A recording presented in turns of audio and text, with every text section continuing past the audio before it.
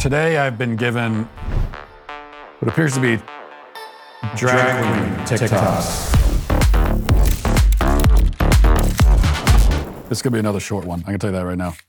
I can only suffer through so much of this. You know what I find funny? How the school system will teach us how to memorize pages and pages of useless and indoctrinated information that we could literally look up within seconds, but they fail to teach us the most important things in life, like, I don't know, creativity, imagination, self-awareness, how to love other people, communication skills, how to challenge ideas, how to grow our own food, how to self-defend, how to build, and overall just how to think for ourselves. Or literally anything about money, debt, or taxes. Or I don't know, just finding our passions and true talents in life. But no, they teach us what to think and not how to think.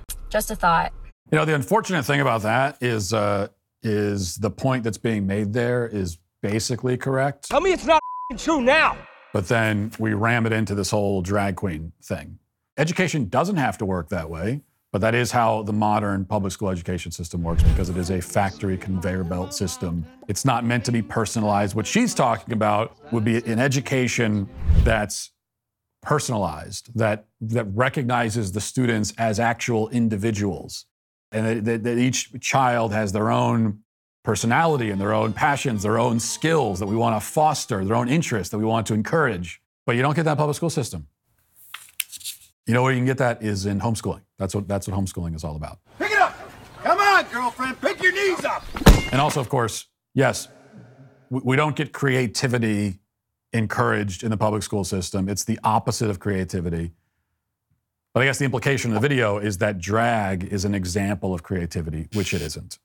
So one thing I always notice when you see these clips of the drag queens, and usually, again, when we're focusing on it, if the clip goes viral, it's because it's a drag queen dancing and there are kids in the audience, and that's the most important. That's the thing that makes it the most offensive. But I also can't help but note that these people, they have no talent. Oh, no, he didn't. Like, what do you actually do? So you dress up as a woman, and then you kind of prance around on stage and lip sync. So you can't sing. You can't actually dance. What exactly is the appeal?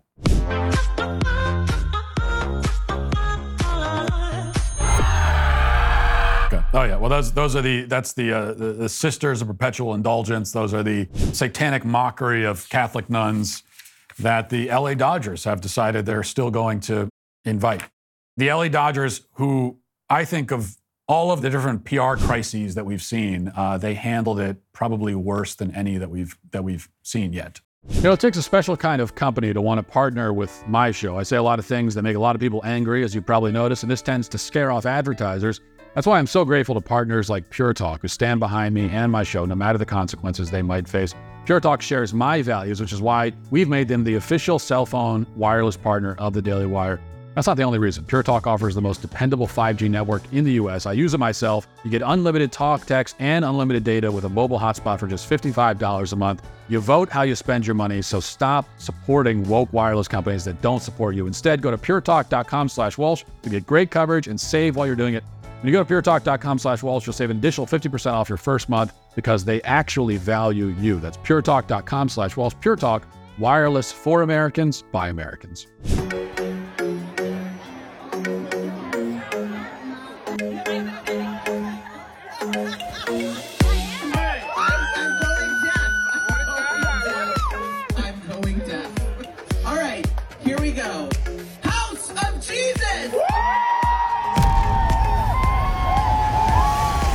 Definitely turn that off. If you had any doubts about what this is, you know, when there was the backlash against the LA Dodgers and people claiming that these drag queens are anti-Catholic, if you had any doubts about that whatsoever, well, then that should allay those doubts. I mean, that was their Easter celebration, and they have a drag Jesus coming out. I will say that as a Catholic, so we talked about this a few days ago on the show. I don't like to admit this kind of thing normally, that I take things personally. And I usually don't take things personally. I got pretty thick skin.